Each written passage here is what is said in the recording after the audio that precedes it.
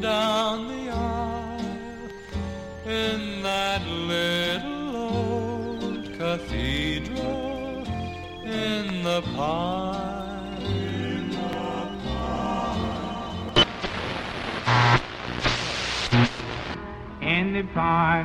In the pond, where the sun don't ever shine.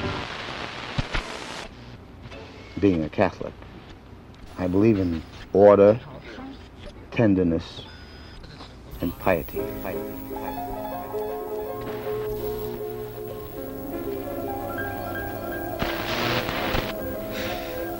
May the bridges I burn light the way. Okay.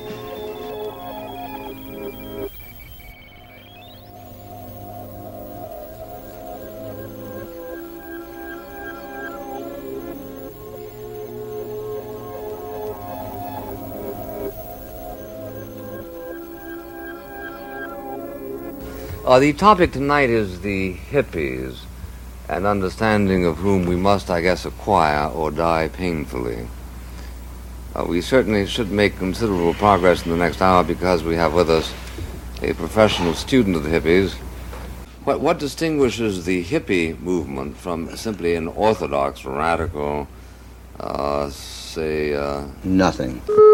It was in the sixth decade of the 20th century when the hippie movement plagued our continent, living lives devoid of care, short of cash and long of hair. They were dropouts from the great establishment. Oh, the California hippie murders, flashing knives and blood, and the word pig carved upon a young girl's breast. A mother pleading for her unborn son while they kill their victims one by one was the worst crime in the annals of the West. There's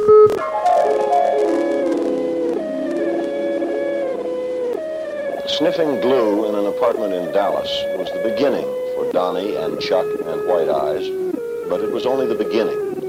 A man came to their apartment offering them marijuana and LSD. They took it and wanted more.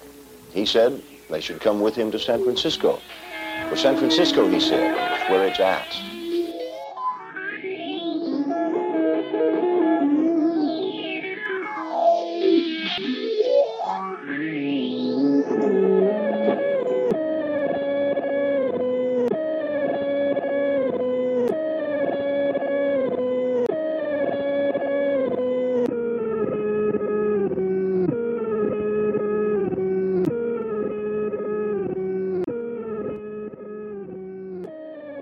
My folks were born too late to be hippies. My dad was still an altar boy at St. Maurice when Woodstock happened. He spent the summer of love kneeling and ringing bells for Father Cronin. He probably didn't even know it was happening. Most people didn't. History was rewritten years later by the victors, when they ushered in the Clinton years and completed their capture of the culture. It didn't stop my parents from trying. The hippie movement was dead, bought, and sold by the mid-'70s.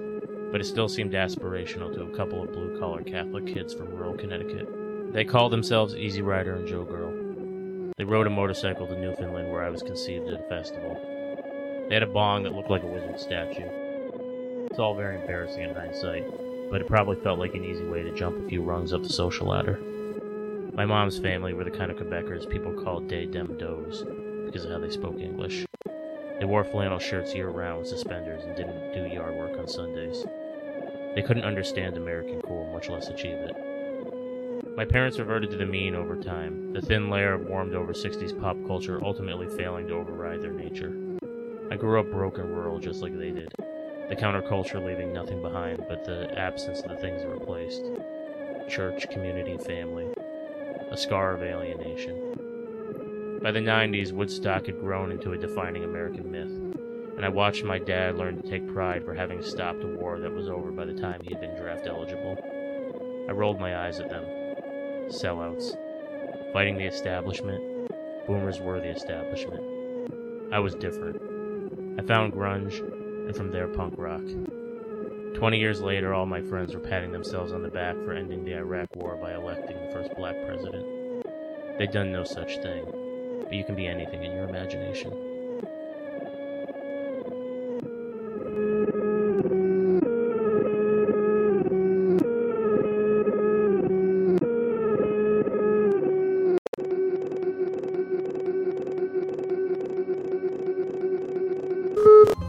And in the slums of Chicago. The disease which is slowly eating away at the heart of America lives in the small southern towns, the fishing villages of New England, and in the hot, dusty streets of the Midwest. This is the age of the American cynic, the year of the unbeliever, the day of doubt. We've killed all the sacred cows and destroyed all the images, and there's nothing left to respect. Old-fashioned love of God, country and family is passé. We stare at our shoelaces when they play the national anthem. We wouldn't want to be seen at a political rally or a town hall meeting, and we don't want to be caught with our eyes closed during public prayers. We've decided the only way to get into public office is to buy it.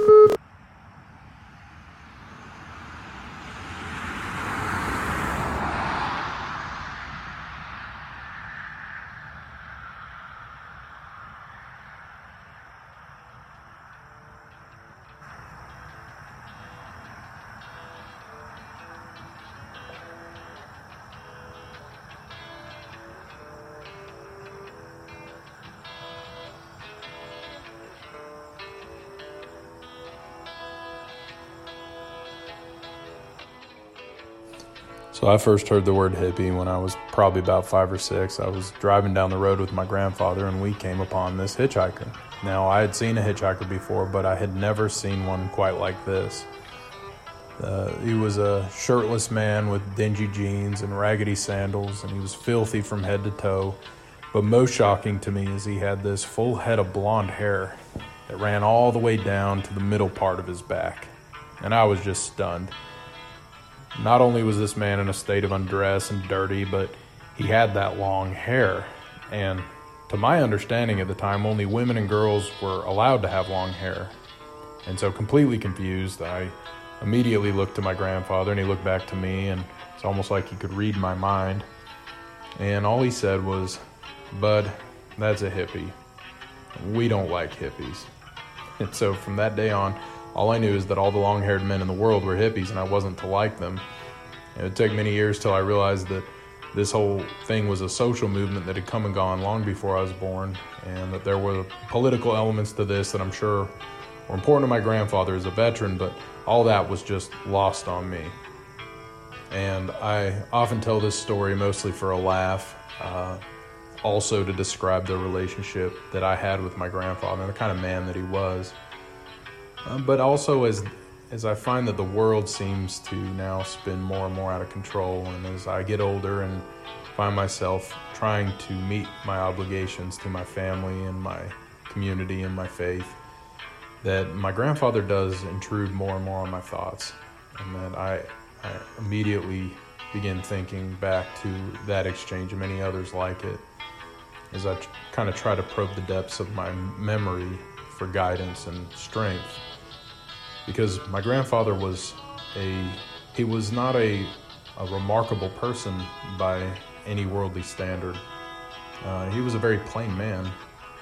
He wasn't especially opinionated about anything, and he also was very mild-mannered. I don't think he had an unkind word to say about anybody or anything, with the rare exceptions. But what defined my grandfather was his relationship to his obligations. And those obligations, the strength and certitude that he exuded in his life, just really seemed to hold our family and our community together. And he was not unique in this regard. Most of the men that I grew up around were like this. That while I can't tell you what their taste in music or favorite food was, or if they were attached to some lofty ideal in their lives, I can tell you the way that they made me feel, and that they had a kind of strength about them that just seemed to hold everything together. And it was so ever present when I was younger that I don't think I ever even noticed it. And the only reason I believe I'm able to put my finger on this now is because all of that just feels so conspicuously absent from the world that we live in today. It seems so rare. And so I often think back to that rare moment of candor when my grandfather actually expressed disgust for another human being. And I can't say that he probably had any kind of hatred or malice towards that other man on the side of the road. But I think he was expressing a sense of distrust that my grandfather, who had ordered his life around his obligations quietly and graciously, that he didn't see a wild man on the side of the road chasing after some noble ideal or worthy cause. And in doing so, he wasn't just letting himself down, but he was letting the world down.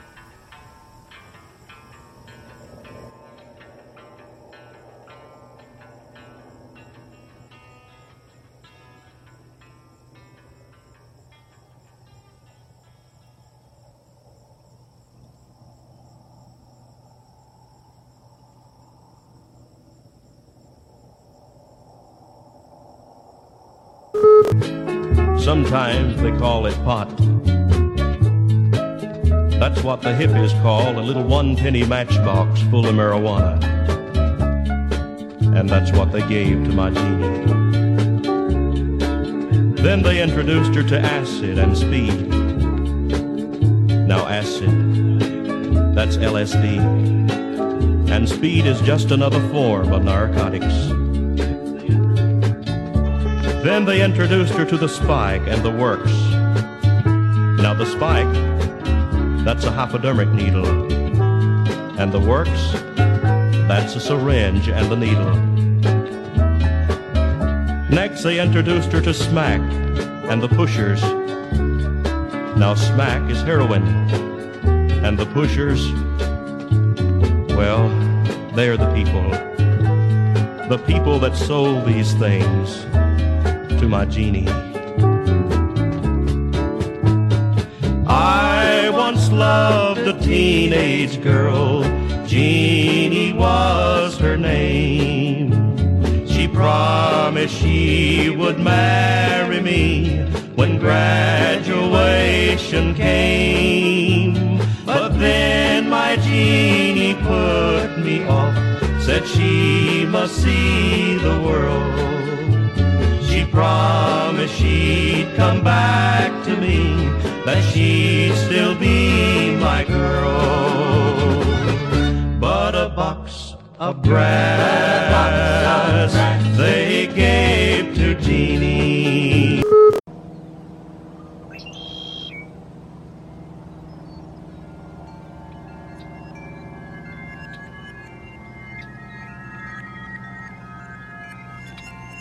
Growing up in rural New Hampshire, I didn't have a lot of exposure to quote-unquote hippies, at least not the kind most people have in mind.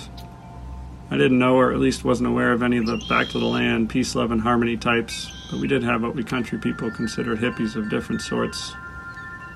There was one family in town that I guess you'd consider Hell's Angels hippies. No lineage from the area, questionable associations with the law. They lived in a cabin at the end of the dirt road, surrounded by various types of small engines. Kept raccoons indoors for pets. Each of their 3 boys got tattoos of the family name on their forearms once they hit the 5th grade. My best friend's dad was a hippie Vietnam vet. When he came back, he grew his hair long and spent his free time on disability making dream catchers and painting cow skulls he found on the farm. I remember he told us never to wear seatbelts, something he learned flying on Hueys and Nam. You want to leave your options open, he'd say. You never know when you might want to jump out. We rode our dirt bikes way out on the lumber company property. We'd often catch a glimpse of an old Toyota pickup truck parked in the underbrush along the trail. It had Weed Man for a license plate. Not very discreet. Live free or die indeed. Dope growing hippies. My first job off the farm in high school was in the trades. I apprenticed under a guy that is what you consider a townie hippie, I guess. He was from a family whose Scotch-Irish name appeared in a half dozen towns in the area. True working-class aristocracy. When he was in high school in the early 80s, no doubt at the disappointment of his family, he grew his red hair long, got really into VW buses and all the usual accoutrements, took off for a spell to God knows where. He came back and was learning how to settle down when I met him. Truth be told, he had a huge influence on me. He introduced me to Ed Abbey's The Monkey Wrench Gang, and it was over from there. He would viciously curse people who posted their property, which he considered his birthright to have access to, especially if it contained a choice Jeep trail. He knew everyone, and everyone knew him. There goes so-and-so, they'd say. He's a wild one. He also introduced me to Newcastle Brown Ale, strangely enough, which is coincidentally the reason I met my wife. I can't listen to Green Grass and High Tides forever without picturing him, riding around town in his Willys flat fender, cold ones bouncing around the igloo in the back, his German short hair in the passenger seat. A wild and free townie, the kind kings and queens bow and play for. Maybe hippies aren't all that bad.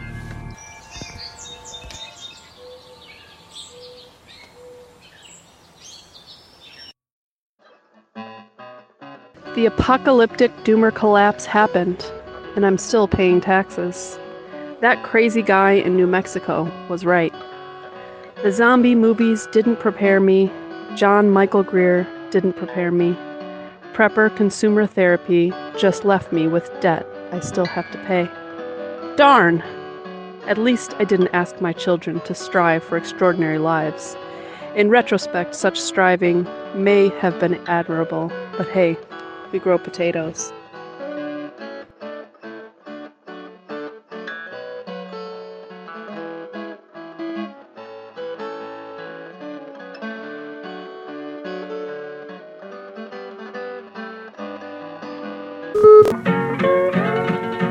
Here's a word of warning to both old and young. Pay heed to me before it is too late. There's a vicious plant that looks so innocent, but its stem comes from the roots of hate. Marijuana, the devil's flower. If you use it, you'll be his slave. Marijuana, it brings you sorrow and may send you to your grave.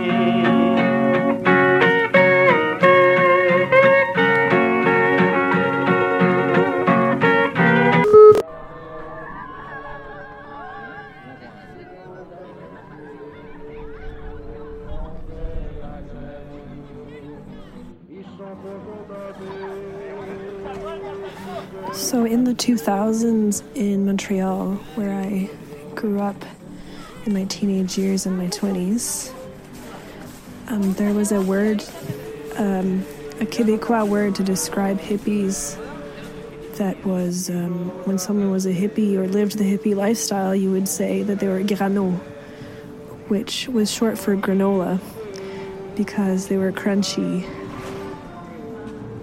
Like everybody had white person dreadlocks and, you know, wooden beads in their hair. And, like, the general look was like hobbitcore is the best I can describe it. Like sort of like leather sleeveless vests with long flowy pants. So the story I want to tell is it takes place at a house, my friend's house, who I'm still close with today.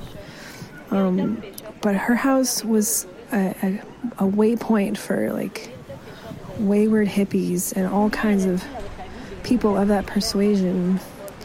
And oftentimes, like, we would gather for, like, a dumpster dived potluck. So you'd get there and there'd be, like, bruised and half moldy asparagus and expired applesauce, and say maybe a half-opened package of Boston cream donuts as a treat. So one of these potlucks, I met this woman that I had a very peculiar interaction with, and so we were having some, say, dumpstered applesauce. And this woman, we'll call her Martha. She was a sort of an energy worker and a trauma counselor. You kind of get the idea. And she started getting into, I had never met her before. I met her maybe, we had spent maybe 20 minutes around each other, meeting her for the first time. And she got into this kick where she was wanting to feed people at this dinner with a spoon. Like, she was playing this game of like, I want to spoon feed you all. And then she turns to me with the spoon, and I just casually said, I'm good. Martha, I don't need you to put that spoon with the trash applesauce on it in my mouth. I'm okay. And she didn't seem quite offended was the word, but she seemed intrigued by the fact that I would refuse her wonderful offer to like explore my vulnerability and my mother wound through having her,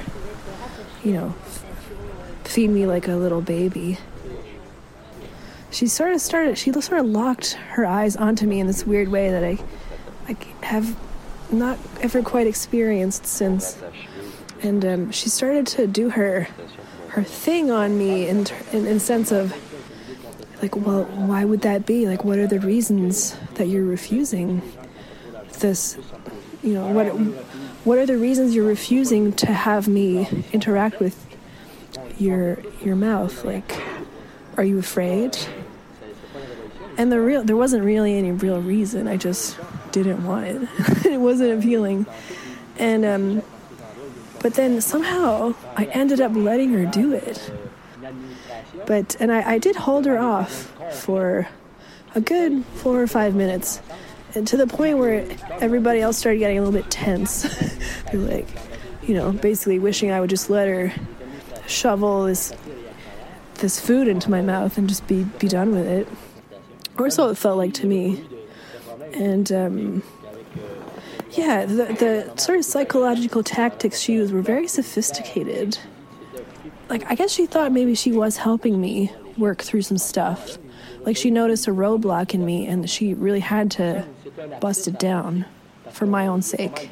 And so I think the point of the story is that the only thing that you can do wrong in terms of like interacting with hippies is to not go with the flow, like, because their sort of rule of life is that you have to be cool with anything that's happening, and the only crime that you can commit is to not be cool with something that's happening, which seems to me like a way to get into some really bad situations. And sure enough, lots of people I know or knew in that scene ended up doing just that. Les pêcheurs, ils gagnent 3 000 $ par année. Puis c'est ça, ils ont les bateaux à payer. Ensuite, ça, c'est le fait qu'il manque d'industrie. Aussi de la pêche particulièrement. Le transport, il n'y a pas de marché. À Montréal, on n'entend jamais parler de poissons, de morues, de tous les poissons qui sortent ici en Gaspésie. Alors, on n'entend jamais parler. Il n'y a pas de route, ça rentre. Il y a un slogan ici en arrière, à quand la route. Alors, ça c'est les Gaspésiens, ça fait longtemps que il n'y a pas de route, ça rentre. On en est rendu compte complètement. Alors, la route est vraiment pas l'air. Ça prend 12 heures, 15 heures, ça rentre. Alors, ça, c'est vraiment un coin qui... Whacked out hippies' brains are scrambled eggs. Ugly chicks with very hairy legs. I think I'd rather be at home, listening to the Ramones, or hanging out and getting drunk with a bunch of useless punks. I don't wanna be a gun or a head.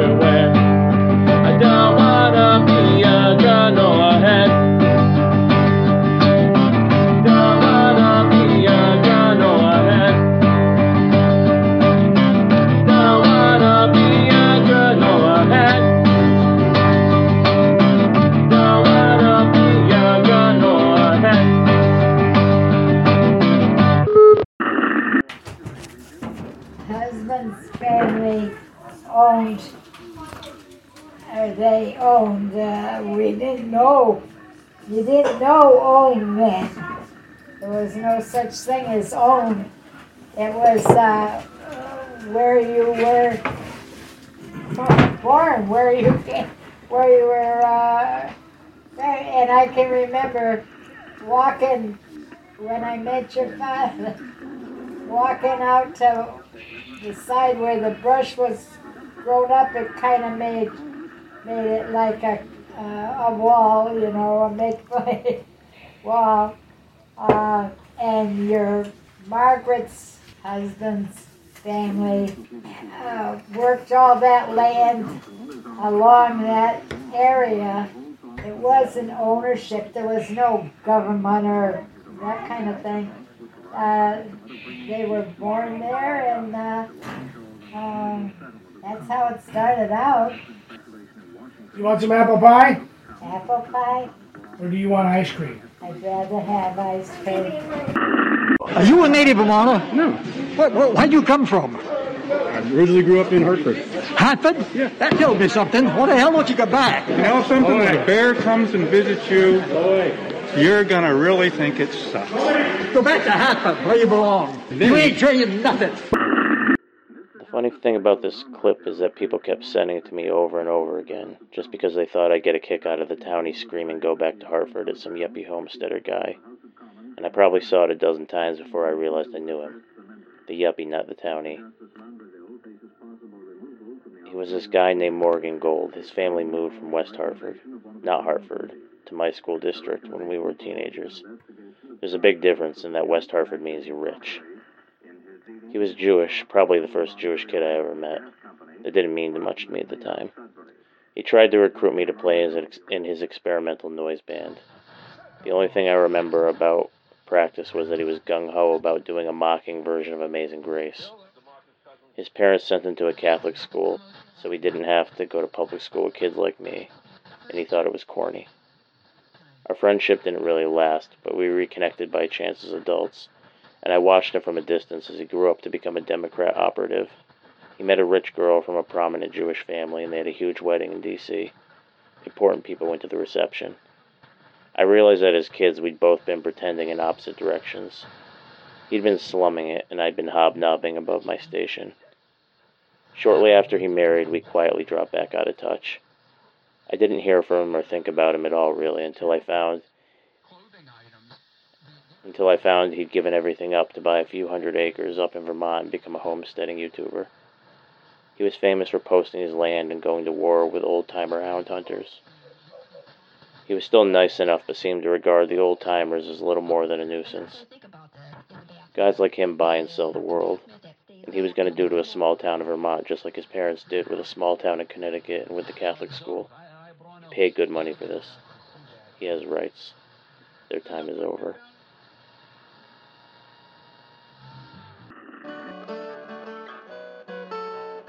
Do not fight abstract nouns or complain about them. Such fighting and raging may seem admirable, but you will lose. Help yourself instead to something decently heavy you can touch with your hands. Lift it above your head 10 times. Rest for a few minutes. Lift it above your head 10 times again. Do this for a while every morning. You'll find heavier things to lift. Your wife will love your swole arms. Forget the abstract nouns. Start reading poetry. That isn't just prose with line breaks.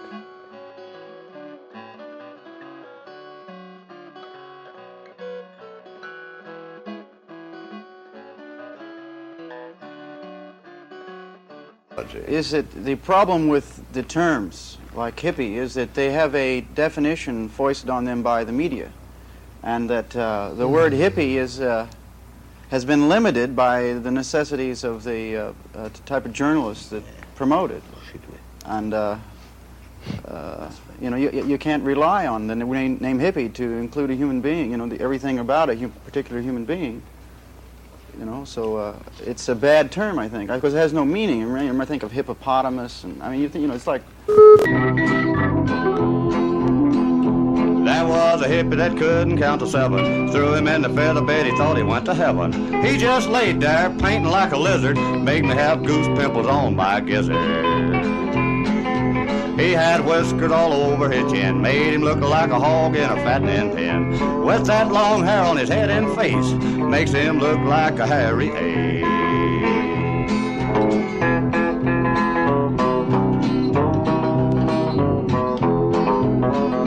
He took Bennett at LSD too, smoked marijuana and he sniffed a little glue. He went floating on a cloud, and when he came down, he was walking on the buildings all over downtown. Once the hippie was a feeling fine, got him a girlfriend he called Caroline. Then he turned on all of his charm like a dying calf in a thunderstorm. He said, honey, can I be your groom? Her eyes lit up like the harvest moon. He had her shaking in her shoes. Touch me again and I'll blow a fuse.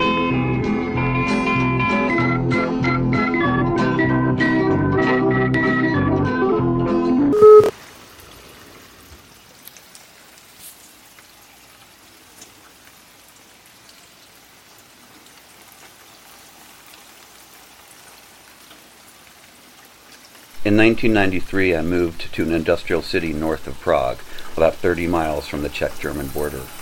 I was 22 years old and there to teach English to engineers at a local natural gas distribution company.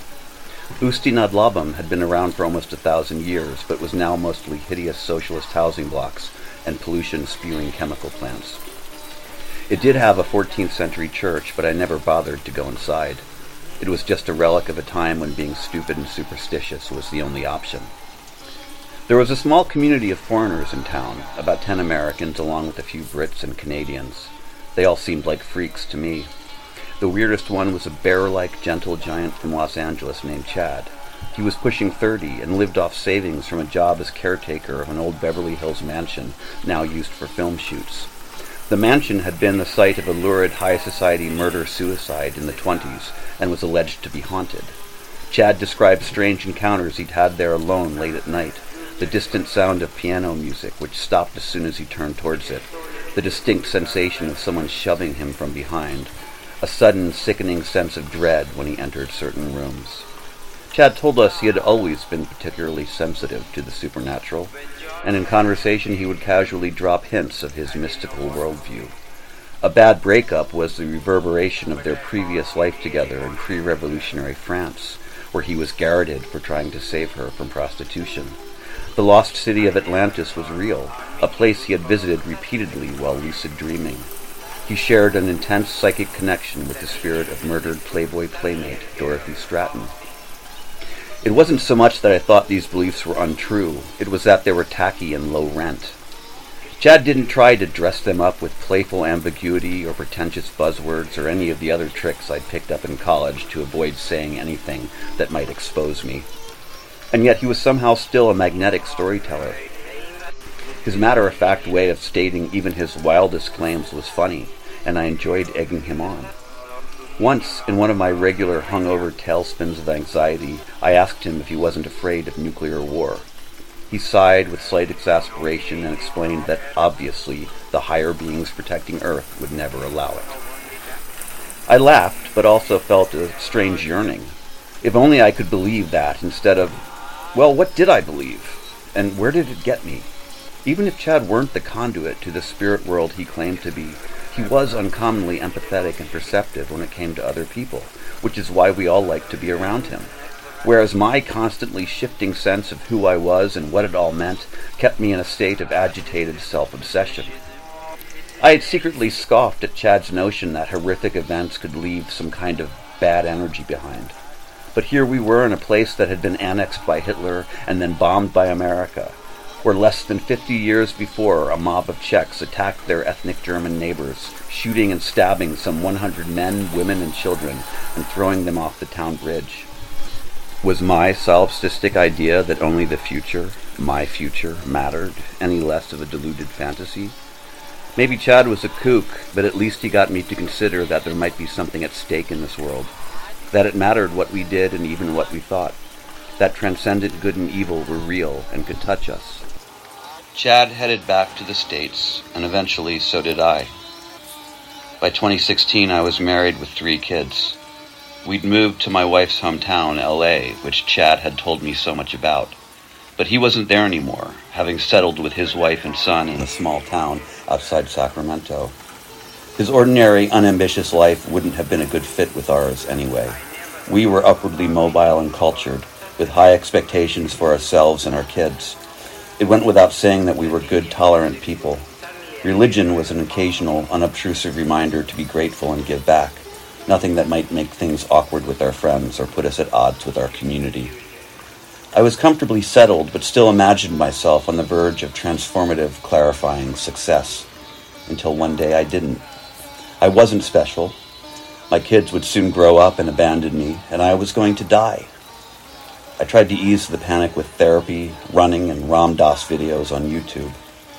Then a goth girl I did plays with in high school reemerged on Facebook as a devout Catholic stay-at-home mom and pro-life activist. After a few pointless arguments with her, I calmed down and started reading everything she posted without comment. It was fascinating to imagine being so gullible and narrow-minded. I watched videos she linked to and read books she mentioned. I embedded myself in this bizarre, backwards culture. A few months later, I was sitting in my car saying the rosary for the first time, just to see what would happen. I entered the church about a year later.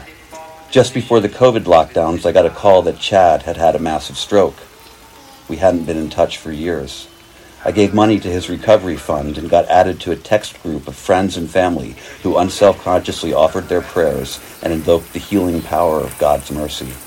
I was surprised at how natural I felt doing the same, and how praying actually felt like doing something helpful. I still include Chad in my daily rosary. Maybe it's just guilt that I haven't written or called yet, but I like to think he can pick up on it somehow. If so, I hope he humors me like I humored him 30 years ago. You never know where that might lead.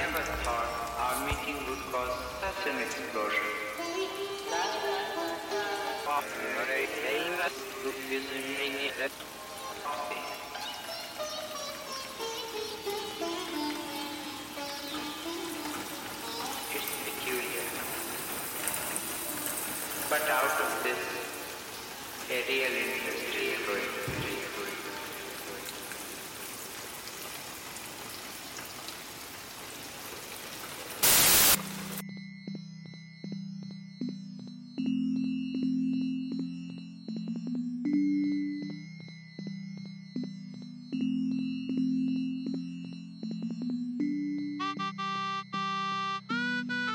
I'm tempted to share some thoughts that don't belong here. That a snowplay session is basically woo, but shadow work is not woo. Though you going over an edge to do woo snowplay with a group is already a sort of shadow work. So good work. If you dislike or are annoyed by something, it's there to show you a splintered part of your wholeness. Perhaps you know this core Jungian concept. I bring this feedback because you're now the leader of a movement, and personal growth, or therapy, or shadow work is going to be important to everyone, whether they know it or not. Doesn't matter if firefighter fathers and farmers are too tough to care about their sensitive side. Lean into your woo and see where it takes you. Reclaim your splintered self from academia's critical dungeon. I realize that without having established any relationship, this is probably out of place. I say all of this because I respect and appreciate you and value you as a leader of a strange movement that needs you as a role model. It makes me feel sad and disappointed when you casually disregard a new and ancient metaphor or method for exploring one's depths as if it's some superstition. It may turn out that all we need is a little more woo to help us heal from the trauma of industrialized capitalism.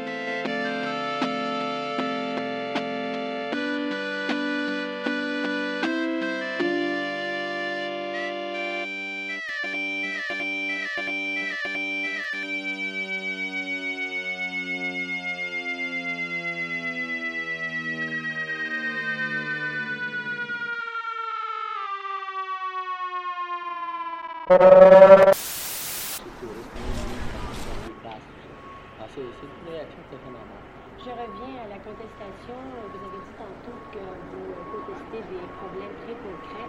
Pouvez-vous nous dire assez précisément quels sont ces problèmes particuliers à la Gaspésie? Et à la Gaspésie d'abord, c'est le fait que... Also, Dios, I don't know if you want to use this story too, but it's not much of a story. It's more that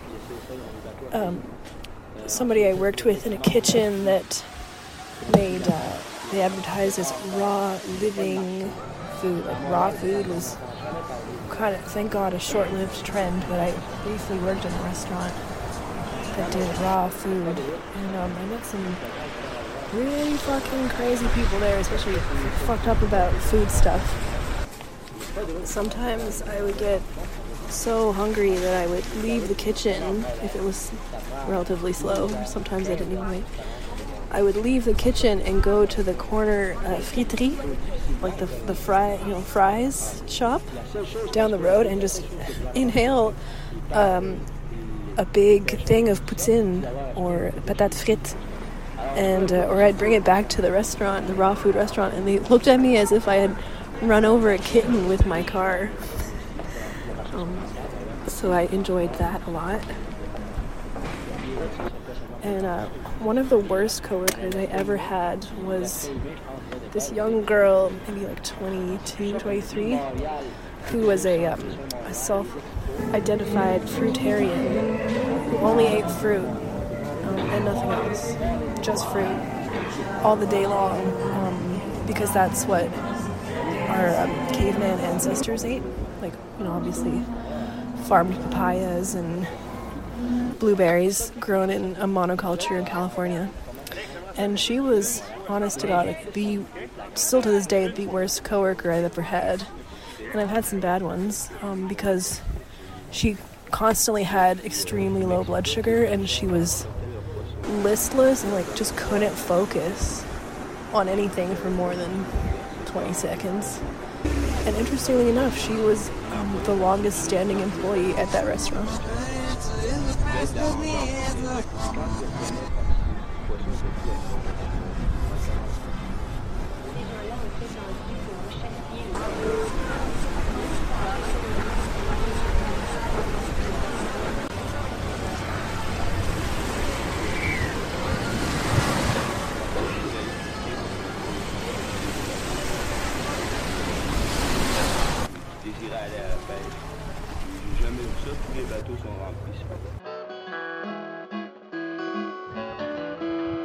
Do not ask your children to read your poetry.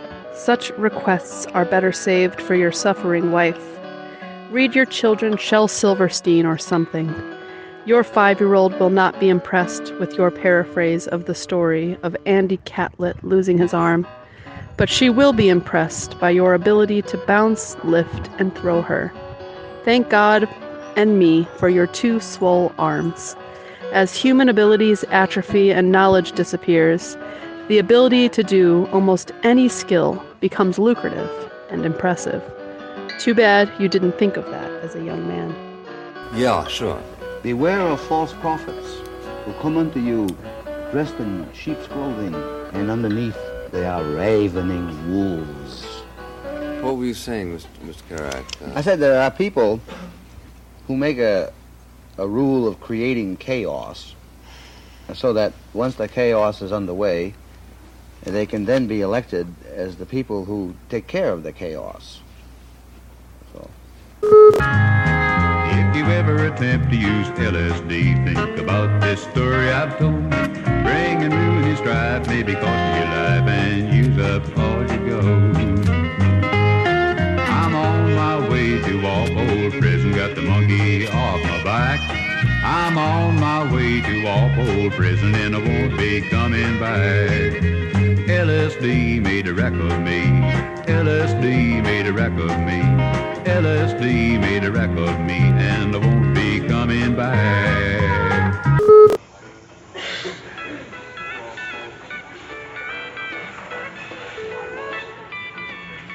So there's this decal, the symbol for the Grateful Dead. It's a take on their famous kind of skull, thunderbolt decal. But this has the part of a skull with roses around where the jaw should be. And in the head, there's a big open space. And where there's often a thunderbolt, in this one, which is called Space Your Face, there's a planet and stars and a bunch of small stars over a black background. Space Your Face. And that decal looks exactly like 400 micrograms of LSD by a campfire in the middle of the night, looking up at a crystal clear night sky, watching stars rain down at you, while this music plays in your ears, and you're participating in the cosmos as it's unfolding right now. Now you may listen to that, and you might hate everything about it. You might hate what I just said. You might hate the idea of it, find it obnoxious at best, delusional or even wicked at worst.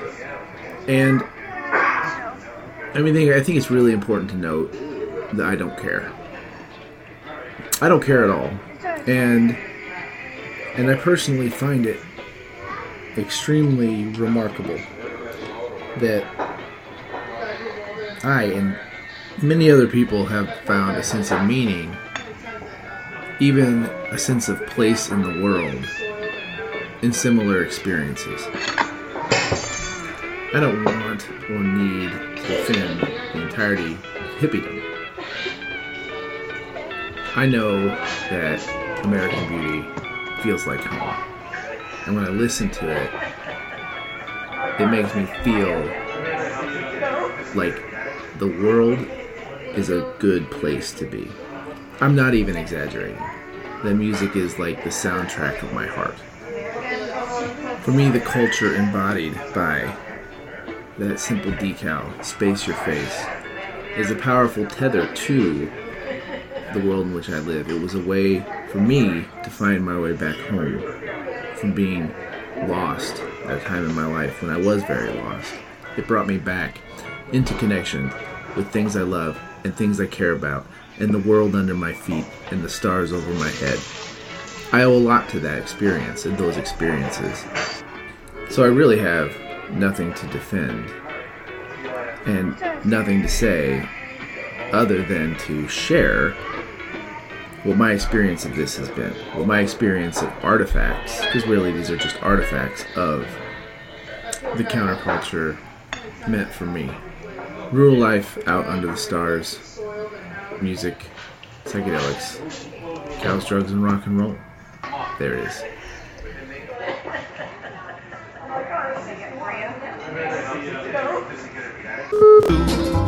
Now ain't I right? Ain't he right? Ain't he right? Your followers sometimes have been a bearded, bathless bunch. There's even been a minister or two, a priest, a nun, a rabbi, and an educated man have listened and been taken in by you.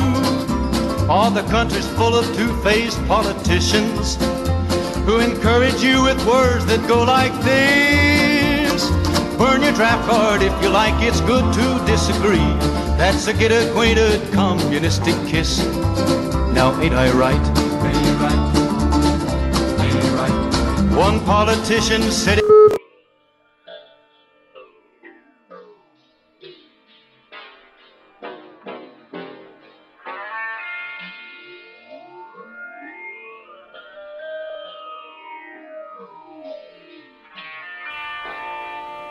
My dad wasn't a hippie. No one he knew was. My father-in-law was not a hippie, and neither were his 10 brothers and sisters. His twin wasn't. My stepfather wasn't one. He was a machine gunner on a helicopter, and later a drill sergeant in the Vietnam days. My dad was a lieutenant. He went to officers training school because he knew a poor white kid from the sticks, which is what he was, would definitely get drafted. He didn't want to go to war, grunt.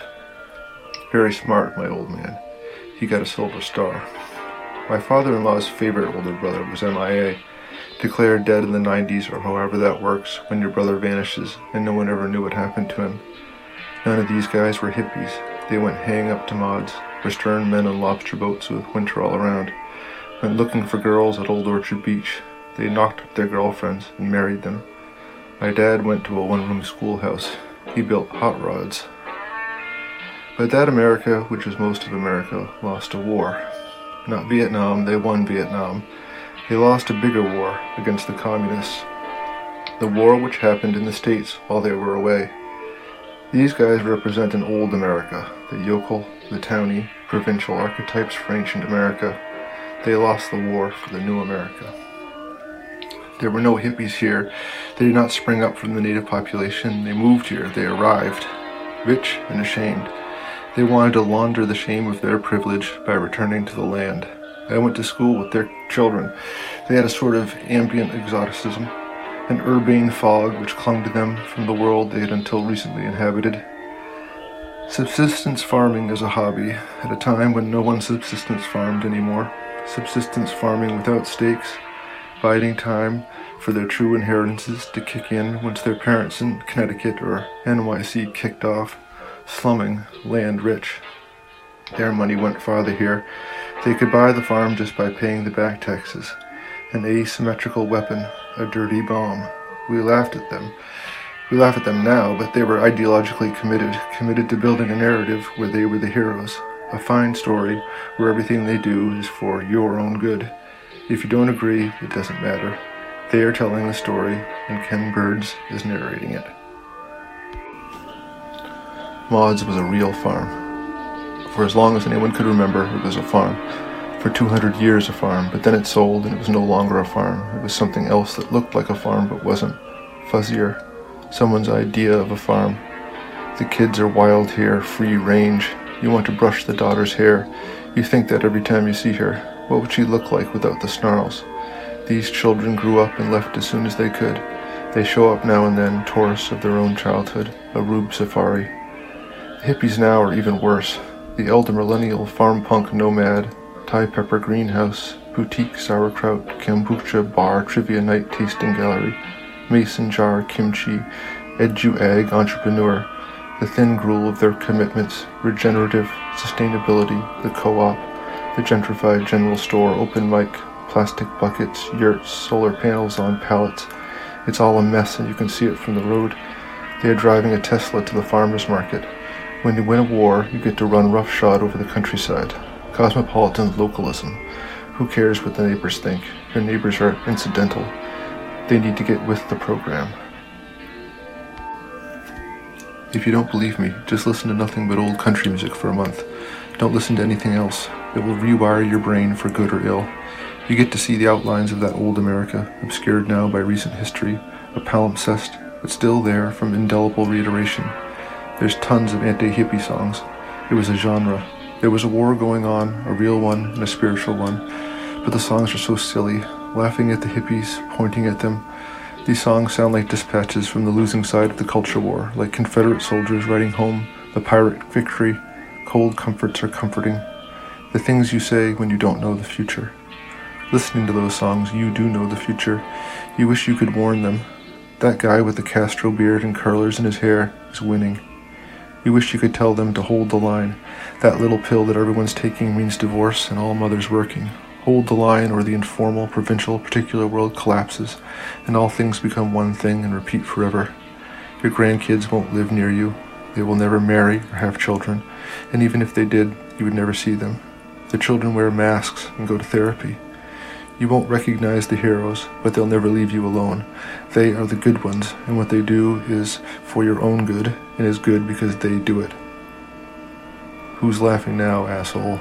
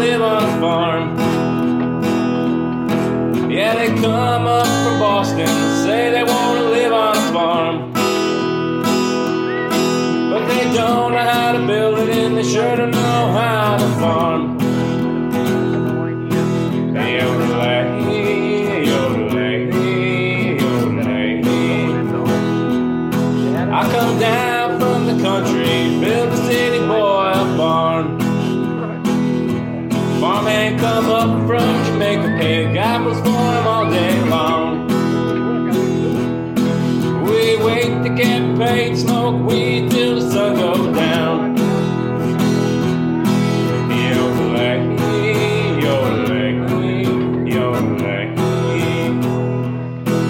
When I'm in Portland, I get this cross-sider blues. Yeah, when I'm in Portland, I get this kombucha blues. Yeah, being in that city's like putting on the news.